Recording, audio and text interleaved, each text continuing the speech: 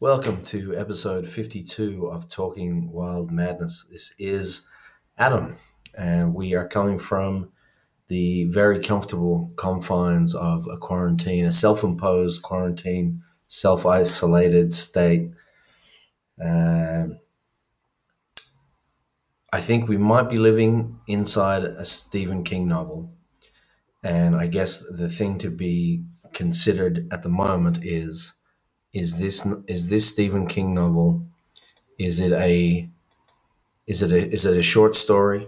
Is it a Rita Hayworth and the Shawshank Redemption, or is it The Stand? Is this thing is this bad bitch going to go on for 1,100 pages? We are very much at the exposition stage of things. We're very much at the opening.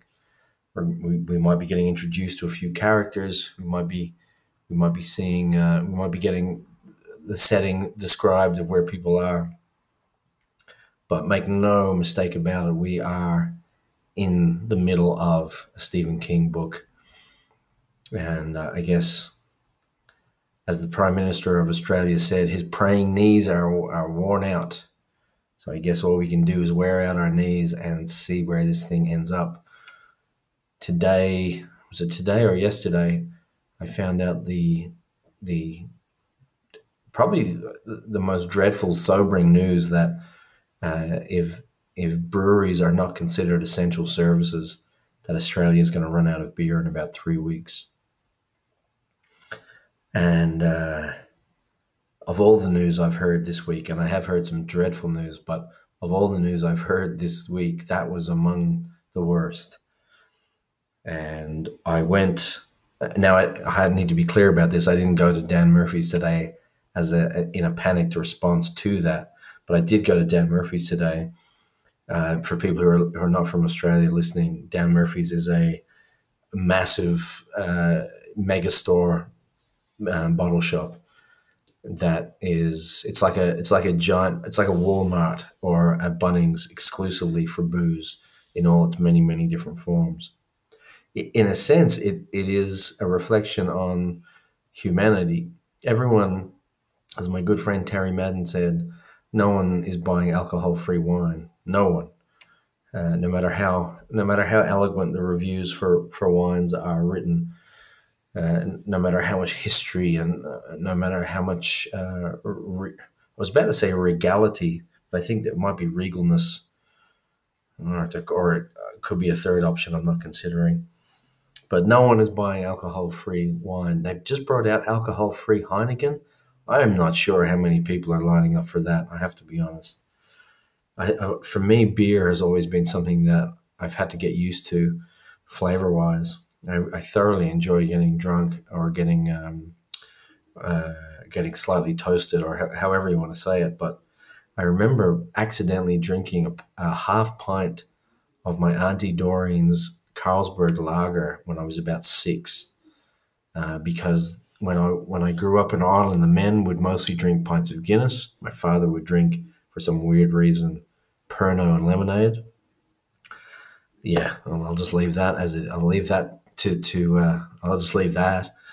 And all the women would drink half pints of lager, half pints of Carlsberg, or half pints of Harp Lager. And the glasses that they served the half pints of lager in were exactly the same glasses that they would serve the lemonade in or the Coke in. And when you were 6 in Ireland, and that would have been in the mid to late 80s for me, the pub was like, it was almost like a community center. It wasn't a place where men just went to get drunk. It was a place where the family would go after church, or after work, or wherever. But it was a place where everyone would go, and children were catered for as much as the adults were catered for. Obviously, knowing that the same kids that were there today in late 80s, they were going to be the adults that were going to be there bringing their children to this place later on. So I'm not painting Irish pub culture in the late 80s as some utopian paradise. I mean, obviously the marketing mind was involved there. But the lemonade was served in the same. It was like a little small half pint flower vase that was in the same shape that the women would traditionally get their half pints of Harp Lager or Carlsberg Lager. And I, at the age of, I must have been 6, maybe 7, accidentally picked up my Auntie Dorian's half pint of Carlsberg, thinking it was my pint of lager. And I took I took a 7-year-old's or a 6-year-old's mouthful of lemonade worth out of that lager, and then ran to the men's toilet. I remember running. I remember because I tasted it in my mouth before I swallowed it, and it was the weirdest flavor. It was kind of a mixture between bread and gold. Uh, and as a 6-year-old or a 7-year-old, that's not a flavor that I was willing to entertain in my mouth. So I ran, and I remember literally like it was yesterday. I remember spitting it out onto the urinals that they had in the men's room, which they obviously still have in the men's room. Urinals are disgusting. Urinals are an absolutely, whether you're spitting mouthfuls of your auntie's lager into them or whether you're actually using them standing upright next to other fellas, using them, absolutely disgraceful. I wonder if urinals, I wonder if there'll be some adjustment to urinals after this global epoch we are currently enjoying. But I went to Dan Murphy's anyway, and for the first time in the history of my existence, of my beer buying existence, this is after I was spitting it out into a urinal. There was no Cooper's beer in Dan Murphy's. And again, for people who don't know, Dan Murphy's is, I don't know what the square meterage of the place would be, but I'd say it would be close to, I'd say it'd be close to a square kilometer warehouse full of booze that you can get your hands on. Wine, spirits, beer, cider, fortified wine, ports, rum, everything. A disgraceful place. And when you walk in there, slightly hungover with a dry cotton mouth and a little bit zombified, and you see the other people walking out with slightly zombified, slightly hungover, with their mouths kind of watering, and with all the willpower in the world not to get into what they just bought before they can get out of the car park. Yeah, you don't feel good about being in that community, in that collective. But in the immortal words of the featherweight champion of the UFC, well, not anymore, Max Holloway, it is what it is.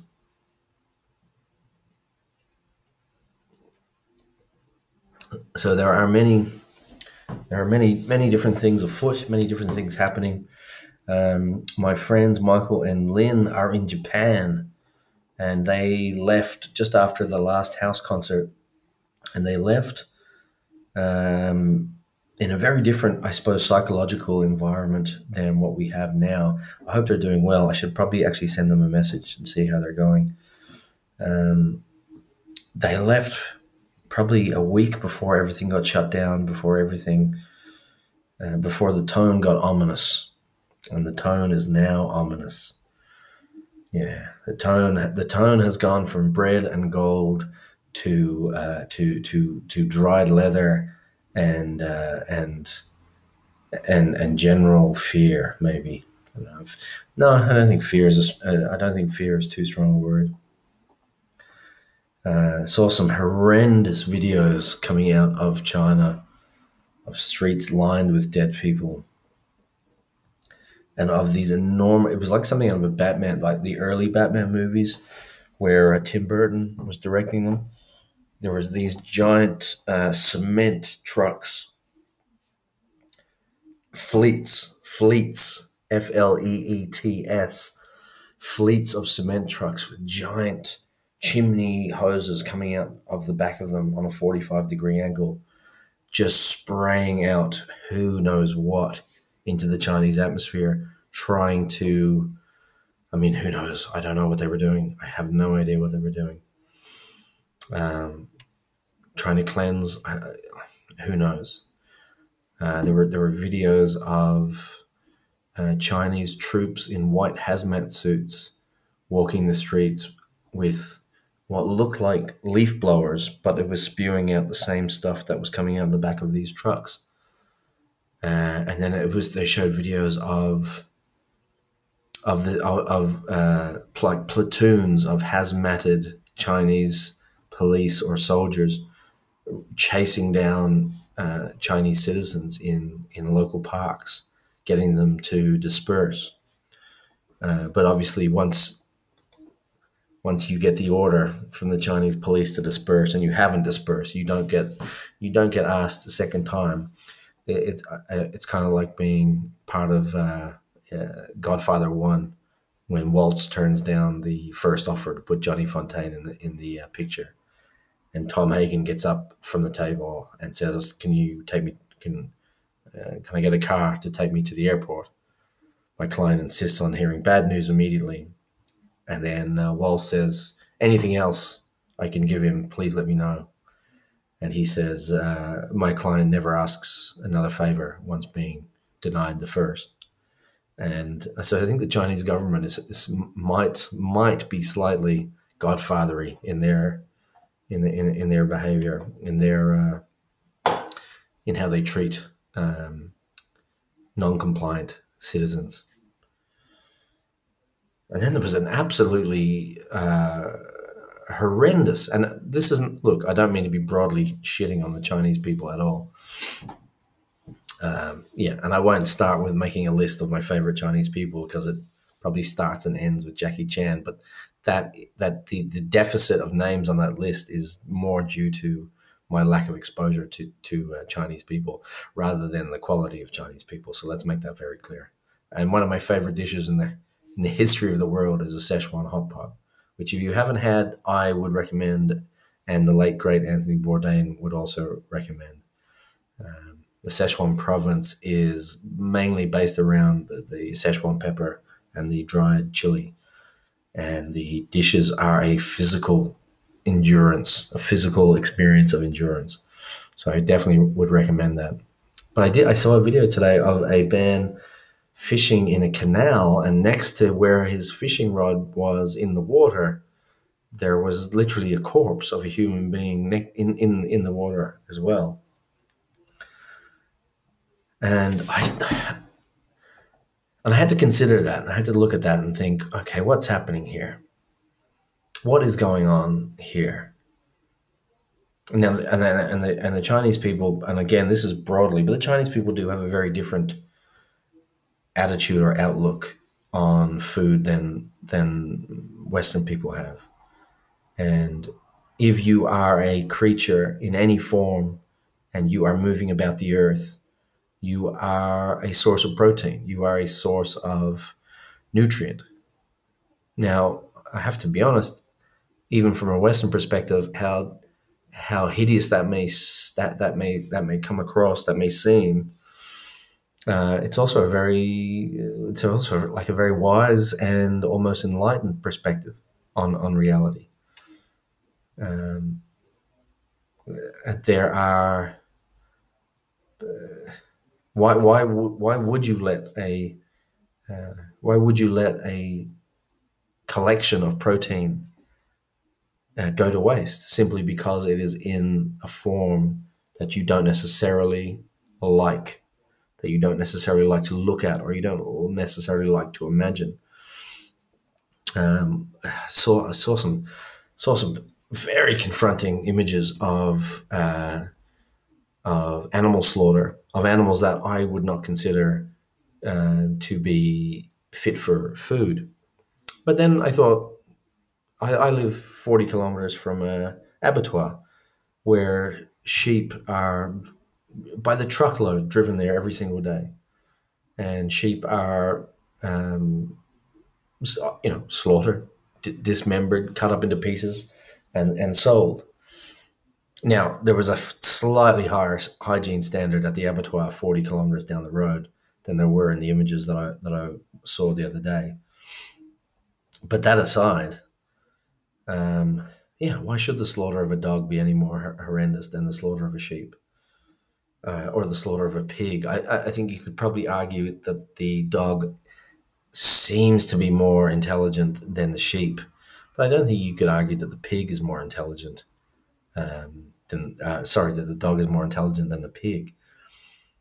Um, anyway, so there were some, certainly some confronting images, but the old man in the canal fishing, literally, maybe, like, we talk about social distancing here being a meter and a half away.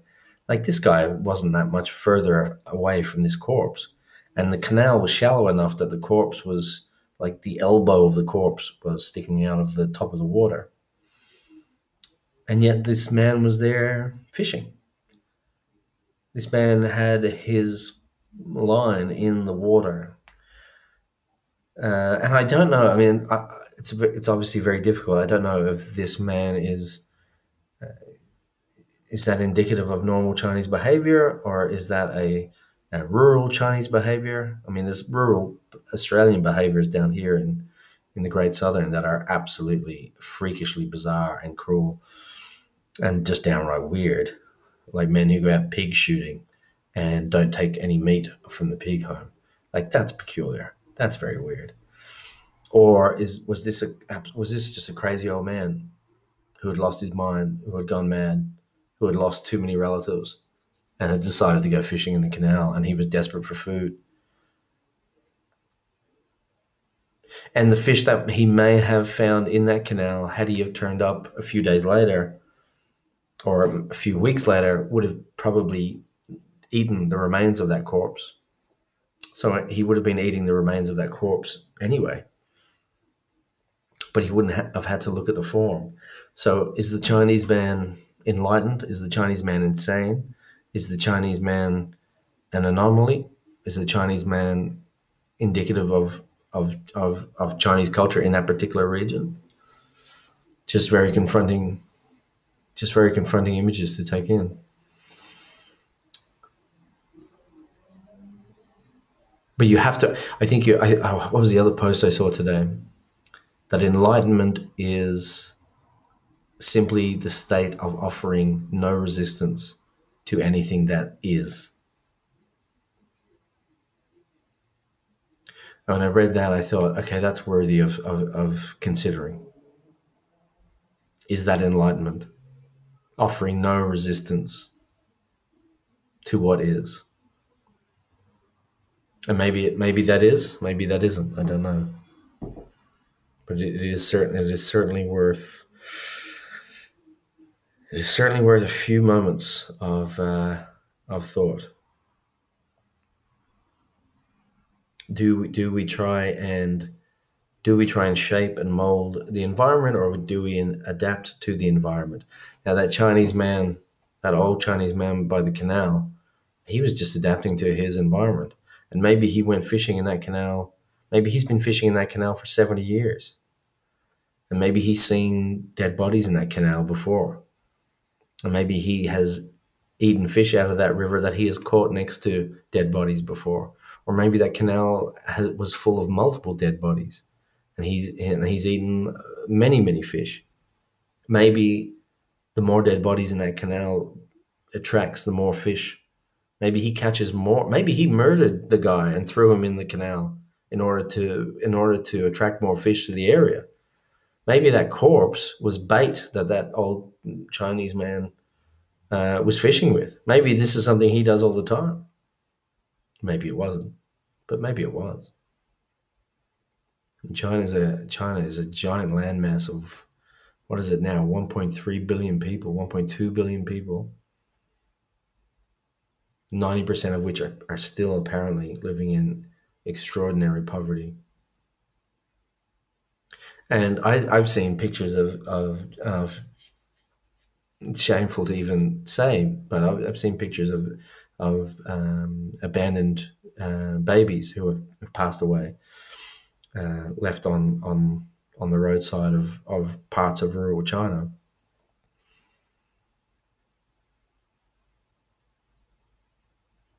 And maybe my shock or my resistance to these images is that it's new, and I'm completely privileged. I am at the moment still living in my parents' house. Now, I have to make this clear for people who haven't listened to the show before. I don't live in my parents' house, but for the last 2 and a bit months, I have lived at my parents' house. I'm moving back to my house on Sunday, which is about 4 days away.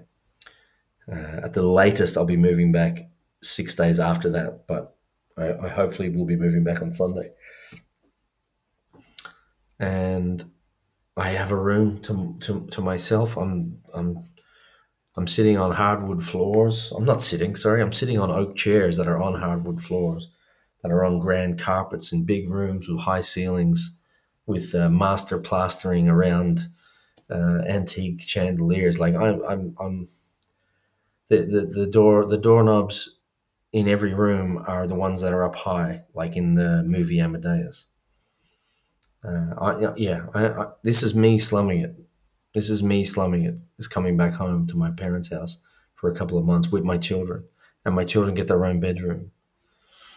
Um, and we spend our days on the veranda with sunshine and glorious trees and gum trees and bird baths and mowed manicured lawns and giant fir trees in the yeah. I mean, I have absolutely no, I have no point of order or point of perspective to even consider what that Chinese man, what that old man's life is like, to the point where he has come to be fishing in a canal with a corpse in it. I have no business, no business, no business, no knowledge, no experience of that whatsoever. We said the Australian government today said only one carton of beer per day, people, or only 3 bottles of wine, or only 1 liter of whiskey. And this is our hardship. This is our hardship. There's a man fishing next to a corpse in a canal, and we're freaking out because we can only buy 24 beers a day. We can only buy 1 liter of whiskey a day. We can only buy 3 bottles of wine a day. Um, there are war torn countries. We're pulling our children out of private schools and telling them to wash their hands for 30 seconds. There are countries around the world who don't even have access to clean water to wash their hands. Forget 30 seconds a day or 40 seconds a day. Yeah, the West has just been given a taste of what, for so many billions of people around the world, is is a matter of course, is an everyday reality. And it's very interesting to watch how people are responding to it and what people feel that they are entitled to. Although, and I'm absolutely not exempt from that. I, I, I, I really, I recoiled at the idea of shit. There might not be any cold beer for almost free. You can buy a carton of good beer in Australia for less than $50, for about $2 a beer, $2 a bottle of beer, of really good beer. Now, not all beer in Australia is good. Most of it's fucking atrocious. But there's a few beers that are wonderful and almost free. The level of luxury, the level of luxury that Australians enjoy and yawn their way through, including myself. I'm not saying I'm exempt from that at all. The level of luxury is almost obscene. It really is almost obscene. And we'll see what happens. We'll see how this goes. There's been a death in this small country town that I live in. There's been like this is real. It's here. It's very very real. Someone asked me not to talk about the coronavirus on the podcast, and then a few days later, they were like, "Oh shit, this is actually real." And I have to credit my sister Jane. Jane's been going on a binge, a coronavirus binge, and she's gone too far. She's pulled herself off. She shut herself off now for 24 hours. And these videos were just they were coming. Hey, you know about this statistic? Do you know what's happening in Estonia? Do you know what's happening in Italy? Do you know what's happening here? Do you know what's happening there?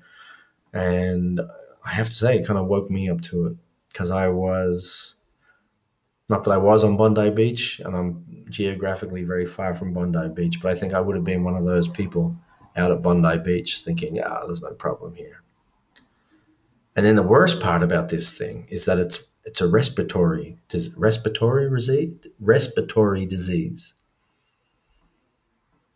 Now, man, I could think of 300 different ways I would like to go, other than respiratorily. Respiratorily, no, thank you. No, thank you. Yeah, without getting too dramatic or sad, gasping for gulps of oxygen that you can't get in to your lungs is not for me. My youngest son told me a riddle today, and he said, "What is not dead but grows, and what loves oxygen but doesn't have any lungs?" And I didn't get it. He told me later, but I didn't get it. But if you have any ideas of what that might be, not that we have a comment section down below, but yeah, let me know. Let me know through the voicemail on Anchor. We're all gonna be locked up here, I think, for a while. Um, this could go on for, man. Who are we kidding? This could be 6 months. This could be 12 months. I don't want to spread any ridiculous panic and speculation, but it at least could be 2 or 3 months in the hole, like Steve McQueen in The Great Escape, throwing a baseball, sitting on the sitting in the hole, throwing a baseball against the wall, catching it to keep his spirits up. So I got a call from my editor today, and the Ed's name is Ed. I actually have an editor called Ed. And when I was a kid, I used to read the Beano and the Dandy, terrible comics, and they used to have letters to the Ed, and it was called Ed because it was letters to the editor. But the editor, anyway, of Bird is actually called Ed, and he called today, and obviously things have changed drastically since our last conversation. We were going to plan a local Albany launch down here, and we were going to do a launch in Perth with UWA, the university in Perth. We were thinking, it wasn't planned, but we were thinking about doing a launch either in Sydney or in Tasmania as well. Now, obviously, everything has changed. And what's very interesting is how quickly everything's changed. So he gave me a call today, and at the time when I got the call, I was playing FIFA soccer with my youngest son on the Xbox, and I was Manchester United, and Atticus was, who was he? He was Chelsea. We were having a great old time, and we sped up the acceleration and the running speed of all the players. So we were going so fast. It was like watching those old black and white silent movies where the people are just run, or when Benny Hill had the saxophone playing and he was chasing the naked women around the grave in high speed. So we were playing FIFA, and then the editor called, and then he said, "Look, why don't we do a virtual book launch?" Because we obviously, you know, as the government has said, we now cannot gather in more than groups of two which is not even a group. So we're restricted to pairs, but only one pair. So he said, why don't we do a virtual launch instead? And immediately, I have to say, I was like, this just does not feel like the right time to try and sell something. This doesn't feel like the right time to market anything.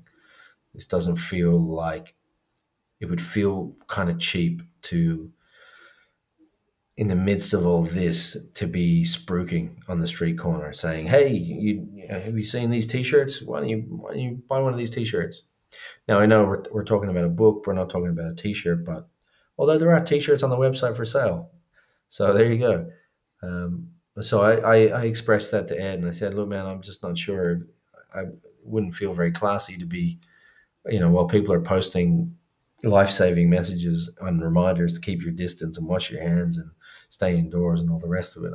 I don't know if I'd feel that good about, um, posting quotes from readers and posting reviews from magazines about the book and trying to encourage people to buy something 2 days after 100,000 people lost their jobs, or was it even more? I think it was even more. So, but then we were chatting anyway, and Ed was saying that, um, now is a time. He said, don't necessarily look at it as like we're selling something, because Puncher and Watman, the book publishing company, it's not like a multi-million-dollar business. It's a book publishing company that exists to publish books that don't get to be published by, say, Penguin or HarperCollins or Random House. And he was saying it's not really about selling; it's about getting books out to people who are interested in reading. And he was very, he's always very, very good to me, and he's very kind to me, and um, he's very nice in how he talks about, say, the book Bird. And he was saying, look, it's a great read, and people should you should let people know that it's there and it's launched, and then he said, look, people are going to be inside. This is the time where people are going to need books. Um, and then he kind of talked me around, and then he also said that his mother lived in an apartment complex in Sydney. He's from Sydney, and his mother's about 80. And obviously, he's as worried about his 80-year-old mother as I am worried about my 70-year-old mother. Now, my 70-year-old mother is a very vibrant 70-year-old mother, and I don't know how old Ed's mother is.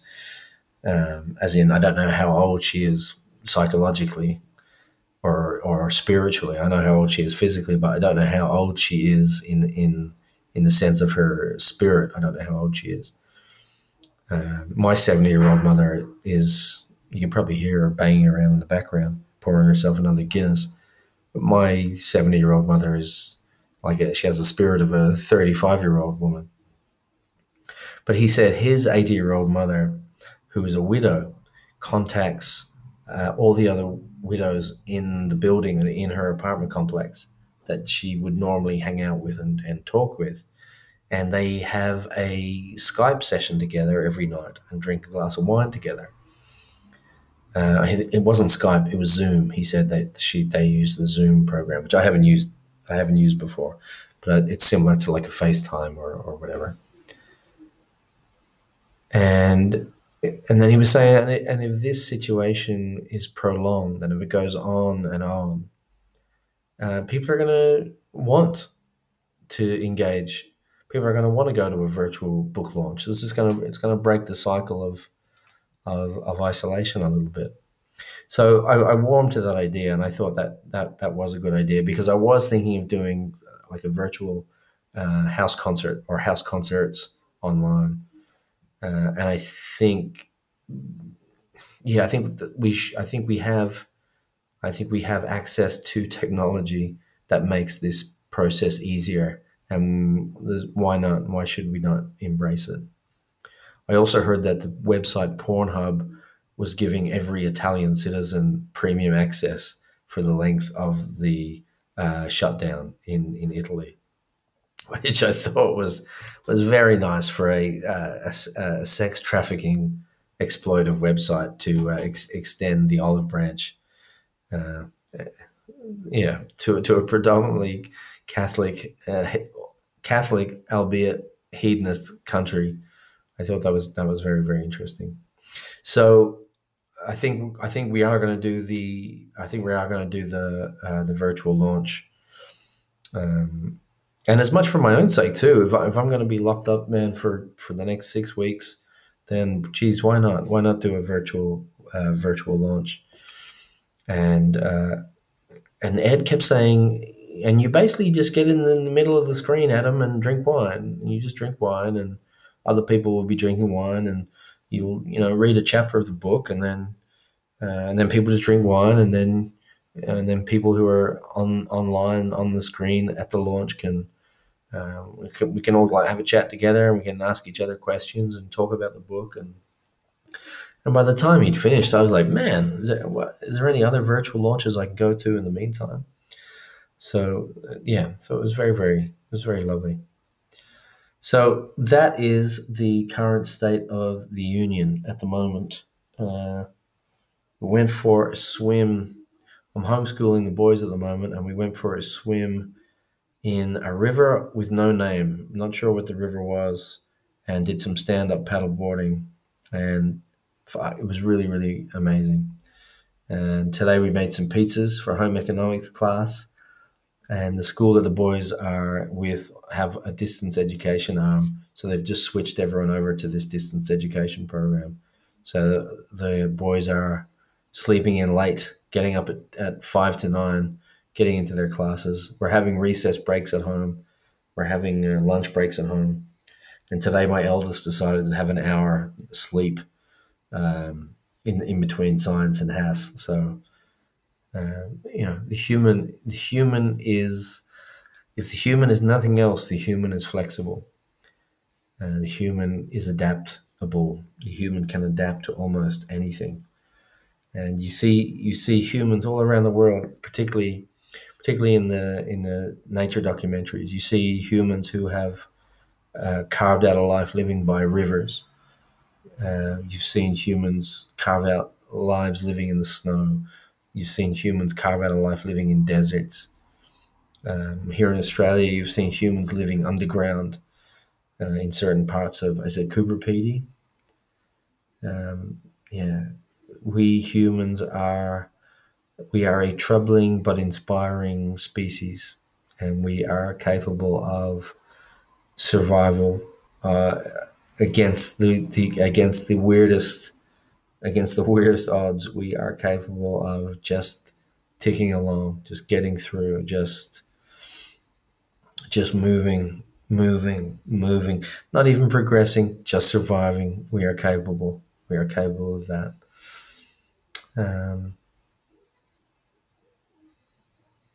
so yeah, it is a strange time to be a human. It certainly is a strange time to be an author who was supposed to be having a physical book launch in about 2 weeks' time. Um, but as the immortal Pete Seeger said, we shall overcome. And I think we will. I think we will. And if we don't, the flame of life energy that's inside us, it'll just get transferred into something else. I think Einstein said that energy doesn't die. Energy doesn't shut off. You can't kill energy. It just transfers into a different state. So for those of us who may succumb, we don't really know what we're succumbing to. We don't know what we are transferring into. We could be transferring into the most wonderful cosmic state that is 1,000 times better. This could be the purgatory for another existence somewhere else. This world that we have of uncertainty and suffering and I was going to say lucidity. I'm going to have to look that up. I don't know if that's in place there. I don't know if that fits in that particular spot.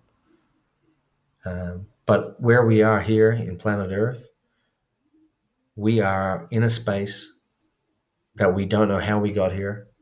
We don't know why we're here. We don't know how the space got here. We don't know when we're going to leave here. And we don't know what we're supposed to do here. And we don't know why here or us in here actually exists.